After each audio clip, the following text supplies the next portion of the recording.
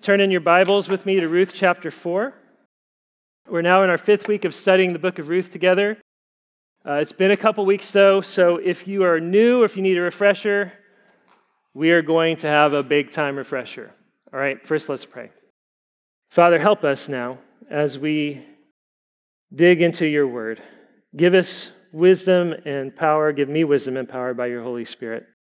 Convict our hearts of sin and righteousness and judgment. Give us faith and newness of life in Christ. Help us, we pray. In Jesus' name, amen. Okay, it's been a couple weeks since we've been in Ruth. Ruth is a story set in a little town called Bethlehem. A little town called Bethlehem, a little town of Bethlehem. In the time of the Judges, okay? 3,000 plus years old or something crazy like that. Bronze Age. It's a Bronze Age love story. Okay? And it begins with tragedy. Famine comes to the land, and a man named Elimelech faces a tough decision. He can figure out how to make things work, see if he can't provide for his wife and 2 sons with God's people, in God's place, under God's rule, in the middle of a famine. Or he can try to do what others in the faith have done when famine hits and find a place to sojourn. Elimelech chooses to leave. He leaves God's people, he leaves God's place. He goes and sojourns in the land of Moab. Moab, good or bad? Bad. Moab's a bad place. Why? All kinds of answers, and they're all right. The answer is yes, bad, right? And Moab is descended from father-daughter incest, okay? They were enemies of the people of God. God had forbidden any interaction with the people of Moab whatsoever. Not to have anything to do with Moab, okay? Elimelech goes to Moab. He goes to Moab, where they worship the demon god named Chemosh. He takes his wife Naomi and his 2 sons, Mahlon and Chilion, okay? Elimelech dies. His sons, Mahlon and Chilion, take Moabite wives. They have no kids, not able, they're barren. 10 years, they die. Everybody's dead, and now Naomi is alone with her 2 daughters-in-law, Orpah and a girl named Ruth. Naomi hears that there is bread, that God has visited his people with bread. She decides after however many years, 10 plus years, that it's time to go back to God's people. She tells her daughters-in-law they can go back to their homes. Orpah leaves. Ruth says, no. Where you go, I will go. Where you stay, I will stay. Your people will be my people. Your God will be my God. Where you die, I will die and be buried.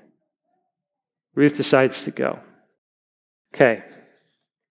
They make their way, Ruth and Naomi, back to Bethlehem. They have nothing. Naomi says she went away full. She came back empty. She says, don't call me Naomi anymore. Naomi means sweet or pleasant. Call me Mara. Mara means bitter. When they arrive at Bethlehem, they're poor. They still need to eat. Thankfully, God in his law has provided a way for caring for the poor. And the way it would work is your fields, if you have a field, you're not allowed to go all the way out to the edges when you harvest. You have to leave some, as I heard or saw one commentator say, some margin for the marginless. Okay? You have to leave the edges for the poor. And on top of that, you're not allowed to double back over your fields. Anything you miss, you have to leave behind. Anything you've dropped, you have to leave behind. You have to. This is how you provide for the poor, and how you provide for the poor in a way that protects the dignity of the poor. Right? You're not giving handouts. They have to come to your field. They have to gather it themselves. They have to do the work, but it's there for them if they need it. Okay? So this is what Ruth decides to do. She and Naomi need to eat. This is for the poorest of the poor. That's how we know they're left with nothing. Okay, so Ruth goes to gather. She goes out hoping to find a place to glean, and she happens to happen, the Bible says, it's God's words, in God's providence to the field of a man named Boaz. God's providence is his guiding hand in the world. God causes all things to work together for good to those who love him and are called according to his purposes. It's Romans 8:28.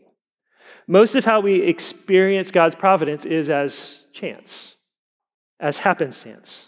From Ruth's perspective, she just went out into a field. She happened into the field of a guy named Boaz.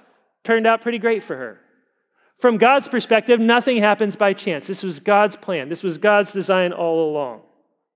God has a plan for Ruth and Boaz and Naomi, and that plan is going to impact generations to come. We get to watch the story unfold from God's perspective. We know how it ends. That's not what they know, though. They just know where they're at. Ruth knows her father-in-law is dead. Her brother-in-law is dead. Her husband is dead. She just left her entire family behind. She left the nation and the country that she came from behind to follow her mother-in-law to a strange place where she's not welcome. And they're poor, and they have nothing to eat, and she had better go out and work and take a risk and put herself in a vulnerable position so that she can provide for herself and for her mother-in-law. That's all that Ruth knows. It's a tough position to be in. Boaz knows, I should probably go out to the fields today and check on the workers. He doesn't know that he's going to meet a woman that will change his life. He has no idea. He doesn't know that the woman who changes his life will then change the course of history. But that's exactly what happens. Boaz shows up to his fields. He sees a woman out there. He asks the foreman, "Who is that woman?" He says, "It's that Moabite girl, the one that came with Naomi."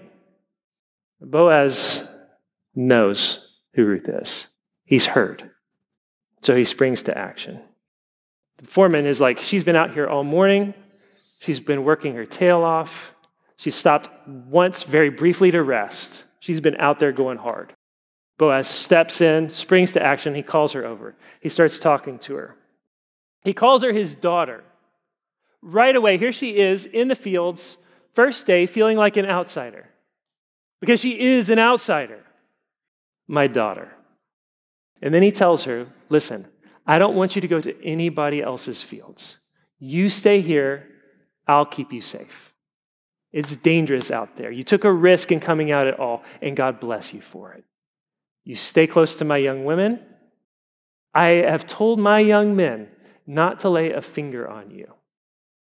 When you're thirsty, you drink from the well, and you don't even draw your own water. You make the young men do it. I will take care of you. You will be part of my family now. This is how I will treat you." Ruth didn't know what to expect when she went out. This is what she finds. She falls on her face. Why?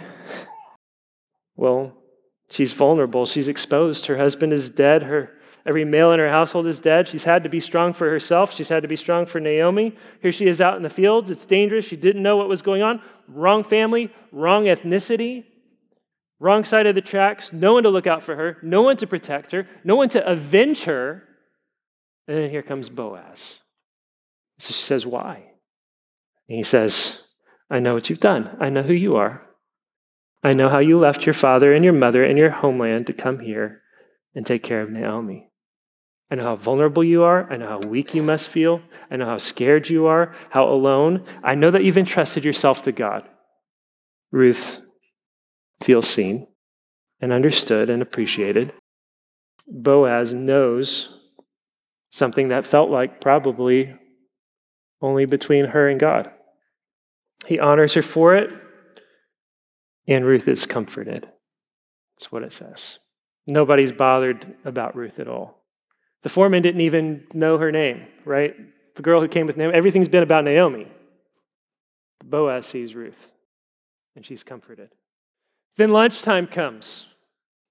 And you can imagine, again, what it must be like to be Ruth. Outsider. Woman among all these men. Everyone stops to eat. She doesn't have food. What's she supposed to do? Where's she supposed to go? Keep working? Well, she has to stay behind the workers. What's she going to do? Boaz calls her over, sits her down at the table, gives her bread and wine, makes sure she has enough to feed herself to the full and have more to take home to Naomi. Y'all ever been the new kid at school, and you go into the lunchroom? The cool kid, right? I don't care who it is, who it would have been for you, the head cheerleader, captain of the basketball team, whoever it is, comes and invites you to sit at that's like, doesn't even touch it, right? Boaz makes her feel welcome and safe and protected and part of the family. He makes sure everybody knows this is how we treat Ruth. Then when it's time to go back out to the fields, he calls the young men over and he says, listen, you're going to let her glean among the sheaves. You're going to be sure that you occasionally drop some things out of your basket. You're going to make it easy. She doesn't need to know that you're making it easy, but you're going to make it easy. Ruth is having the day of her life. She works until the light is gone. The light's gone. She goes to beat out the grain that she's gathered. She has gathered 2 to 3 weeks worth of grain in a single day. Ruth, hardworking and loyal and godly, even though she's very poor. Boaz, wealthy, generous, safe. He sees Ruth's godliness. He sees her vulnerability. His instinct is to protect her. He steps in. He inserts himself. He doesn't step on her. He protects her dignity. She still works. She still earns her bread, but he is looking out for her. He is a worthy man and she is a worthy woman. Romance appears to be in the air.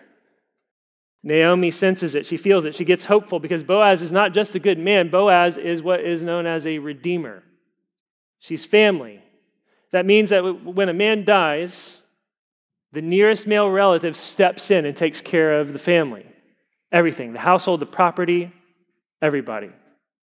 Nobody's done that for Naomi and Ruth. But actually, Boaz is a distant relative and a man, and he can do it. And Naomi knows it. She gets excited. She gets stars in her eyes. But a couple months pass, harvest is over, nothing happens. Goes nowhere. Naomi comes up with a plan. Plan is for Ruth to bathe and perfume herself, to get herself dolled up and cute, and to slip on down to the threshing floor at night because Boaz is supposed to be down there. She's supposed to scout the spot where he sleeps, wait until he's had plenty of food and wine and fallen asleep, and then go uncover his feet and do whatever he says. Good plan, bad plan. It's fraught, we'll say. Okay? We've talked about this in our last sermon on Ruth. Okay, go back and listen to it if you don't know. It's not clear exactly what Naomi is suggesting, but it is dangerous. It is not safe. That's clear. If it's dangerous for her to go out into the fields in the daytime, it's dangerous for her to go to the threshing floors at night. Okay? All kinds of reasons for that. What's clear, though, is that Ruth is intent on being godly, and so is Boaz. She goes and she does what Naomi says when he wakes up. She basically asks him to propose marriage to her because he's a redeemer. And Boaz wakes up. There's a woman. She's asking him to ask her to marry him. Okay? And he says, okay, wait. I would like to marry you, actually. But it's not that simple because I'm not first in line. I'm second in line. Also, everything that's happening right now is crazy. How are we going to get out of this situation? Okay, here's what's going to happen. You're going to stay here, and I'm not going to touch you. And as soon as it gets as close to morning as possible, but nobody can see you, you're getting out of here. Because I want to protect your purity and your dignity and your reputation. So that's what happens. And he says, don't worry, I will take care of this one way or another. There's a man who's first in line. I'm going to go find him. If he's going to step in, great. If not, I'm stepping in. In all of this, Boaz is strong. He's righteous. He's safe. What makes Boaz safe?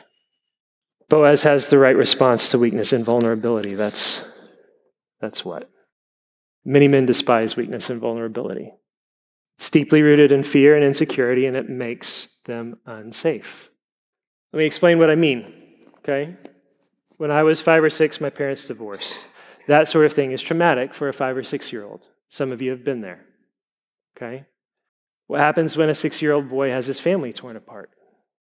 Family is stability, family is strength, family is protection, family is safety.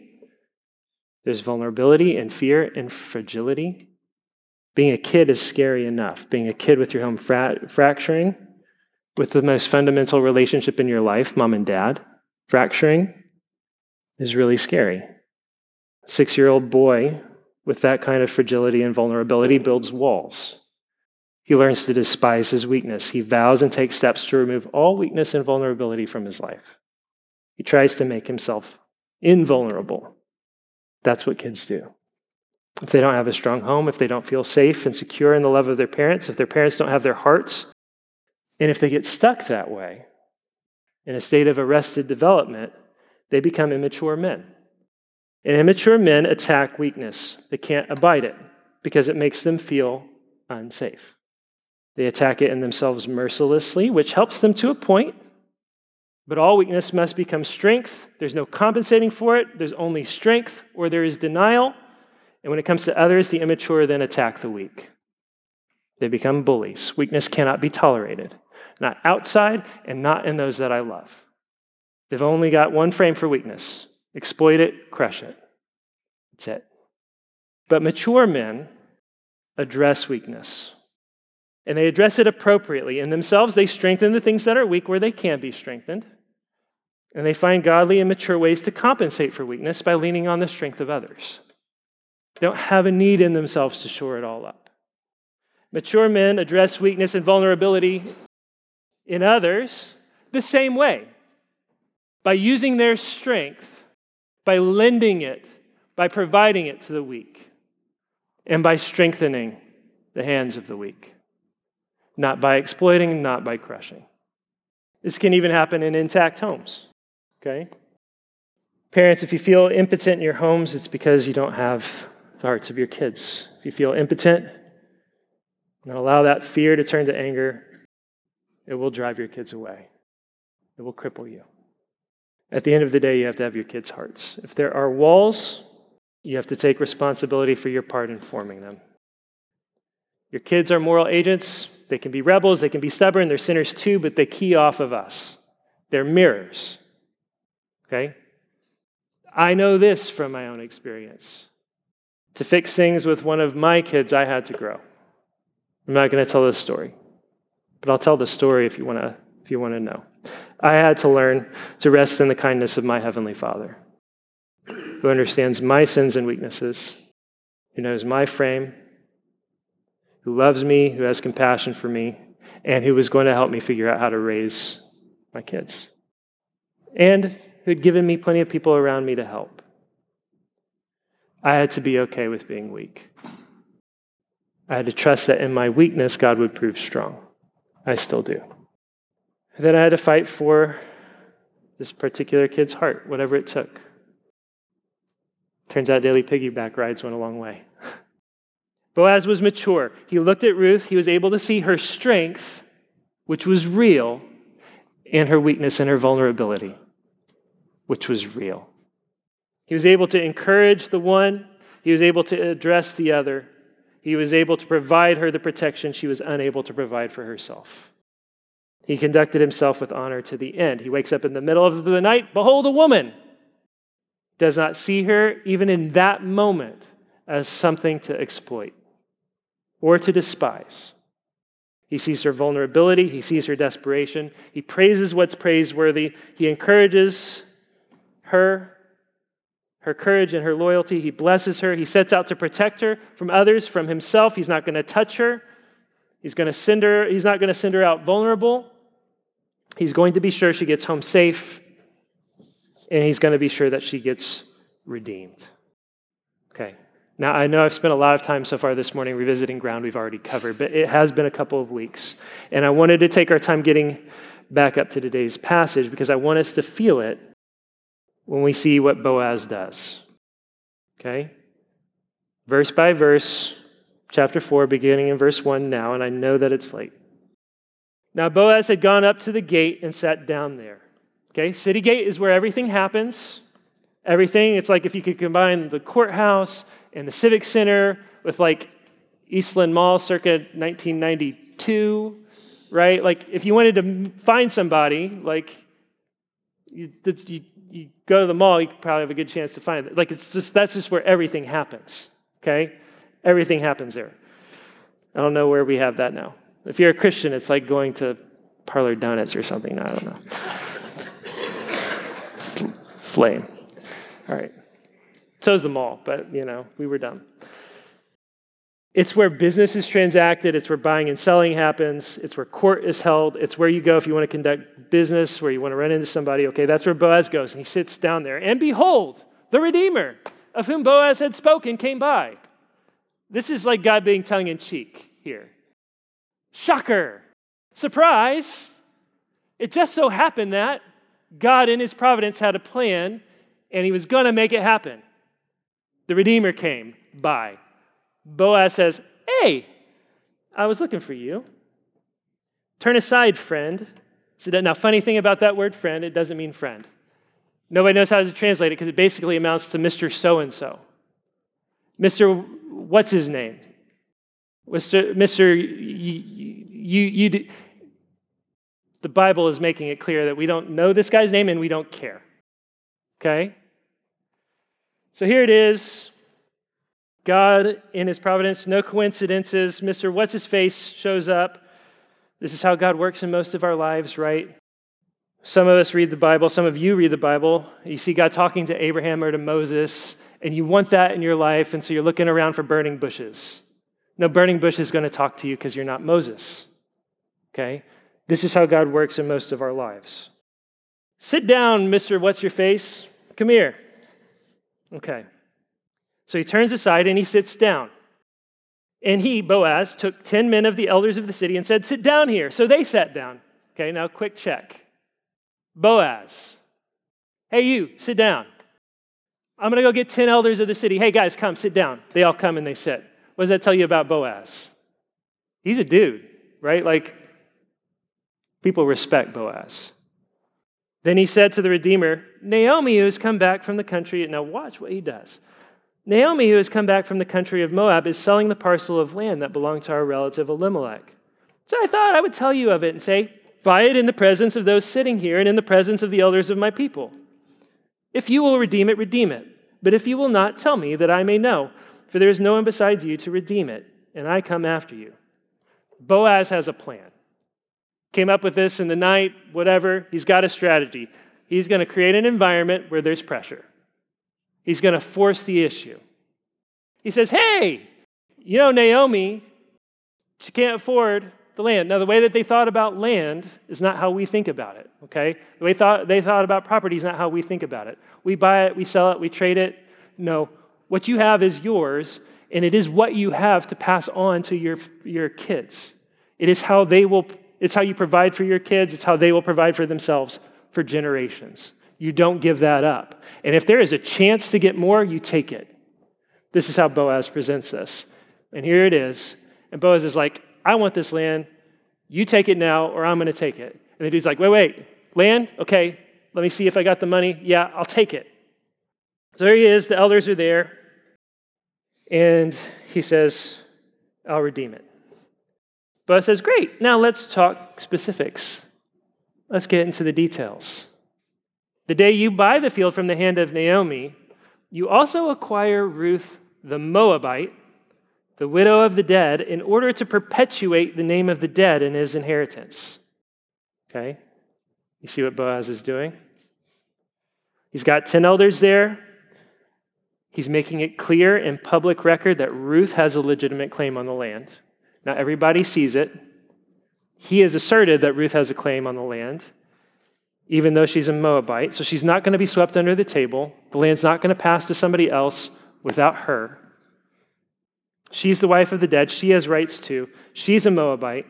She comes with the land, and your duty then is to be sure that you raise up children for Elimelech and his sons. Dude's like, wait, I don't want that. I don't want the Moabite. I don't want it. I have my own kids, or I have my own plan. I have my own property. I'm not giving all that up. I'm not giving up my name. He says, I cannot redeem it for myself, lest I impair my own inheritance. Take my right of redemption yourself, for I cannot redeem it. So Mr. Whatchamacallit backs out. Why? The deal's changed. He would have to be responsible for Ruth the Moabite, for marrying her, for providing for her, for giving her children. Those will be Elimelech's children. The estate will be in Elimelech's name, not Mr. What's-his-face's name. And he wants his name to be remembered, so he's out. Okay? Calculation changed. The bottom line changed. He's under pressure. Boaz has him under pressure. He cracks. Boaz knows what he wants. Boaz is ready to close the deal on the spot. He's ready to sign on the dotted line. He's got the elders there. He has everything that he needs. All the evidence is lined up. The exchange is legitimate. They go through a weird sandal exchange thing. Basically, Mr. What's-his-face saying, I won't step foot on this land. It is now yours. Okay? Then Boaz said to the elders and all the people, you are witnesses this day that I have bought from the hand of Naomi all that belonged to Elimelech and all that belonged to Chilion and Mahlon. Also Ruth the Moabite, the widow of Mahlon, I have bought to be my wife to perpetuate the name of the dead in his inheritance, that the name of the dead may not be cut off from among his brothers and from the gate of his native place. You are witnesses this day. Then all the people who were at the gate and the elders said, we are witnesses. May the Lord make the woman who is coming into your house like Rachel and Leah, who together built up the house of Israel. May you act worthily in Ephrathah, the region, and be renowned in Bethlehem. And may your house be like the house of Perez, whom Tamar bore to Judah. We talked about that before, if you remember, because of the offspring that the Lord will give you by this young woman. Boaz got it done. Same day. He got it done right. He dotted all the I's. He crossed all the T's. He made sure it was open and public and clear. And I want us to understand something. Boaz was happy. Boaz did the right thing. But everyone would have felt sorry for Boaz because Boaz gave up his name. Nobody was going to remember the name Boaz anymore. They were going to remember the name of Mr. What's-his-face. So everybody was sad for Boaz and happy for What's-his-face. What's-his-face chose to be remembered. Boaz, for love of Ruth and a desire to honor God, chose to be forgotten. And so we definitely forgot Boaz and remembered What's-his-face. This is the way God works. This is the way God works. It's why we remember his name. And it's why we don't know who Mr. What's-his-face is. Whoever loses his life for Jesus' sake will find it. So we don't just remember the name Boaz. We say it in the same breath as we say David and Jesus. Because through this act of self-sacrifice, Boaz became the father of Obed, became the father of Jesse, became the father of David, the man after God's own heart. How do you have a godly line of men who are after God's own heart? You've got to be like Boaz. From David comes Solomon. Solomon builds a temple. In the temple, there's a pillar named Boaz in the temple. And down the line, we have Jesus. Whoever loves his life must lose it. Whoever loses his life for Jesus' sake will find it. This is how God works. Boaz was a godly man. He knew what to prize and what to value. He understood what he was getting in Ruth. Everybody else saw a poor Moabite, wrong family, wrong ethnicity, wrong nationality, wrong social class. Boaz saw godliness and strength and beauty and the kind of vulnerability that he was ready to step in and protect. And look what God did. Let's pray.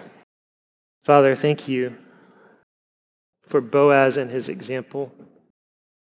I pray that you would raise up in this church men who have his kind of strength, his kind of care and concern for the weak and the vulnerable, men who are safe. Help us, Father, to honor you as a church and as a family. Help us to live in love for one another. Help us to raise up men who have a heart after you. In Jesus' name, amen.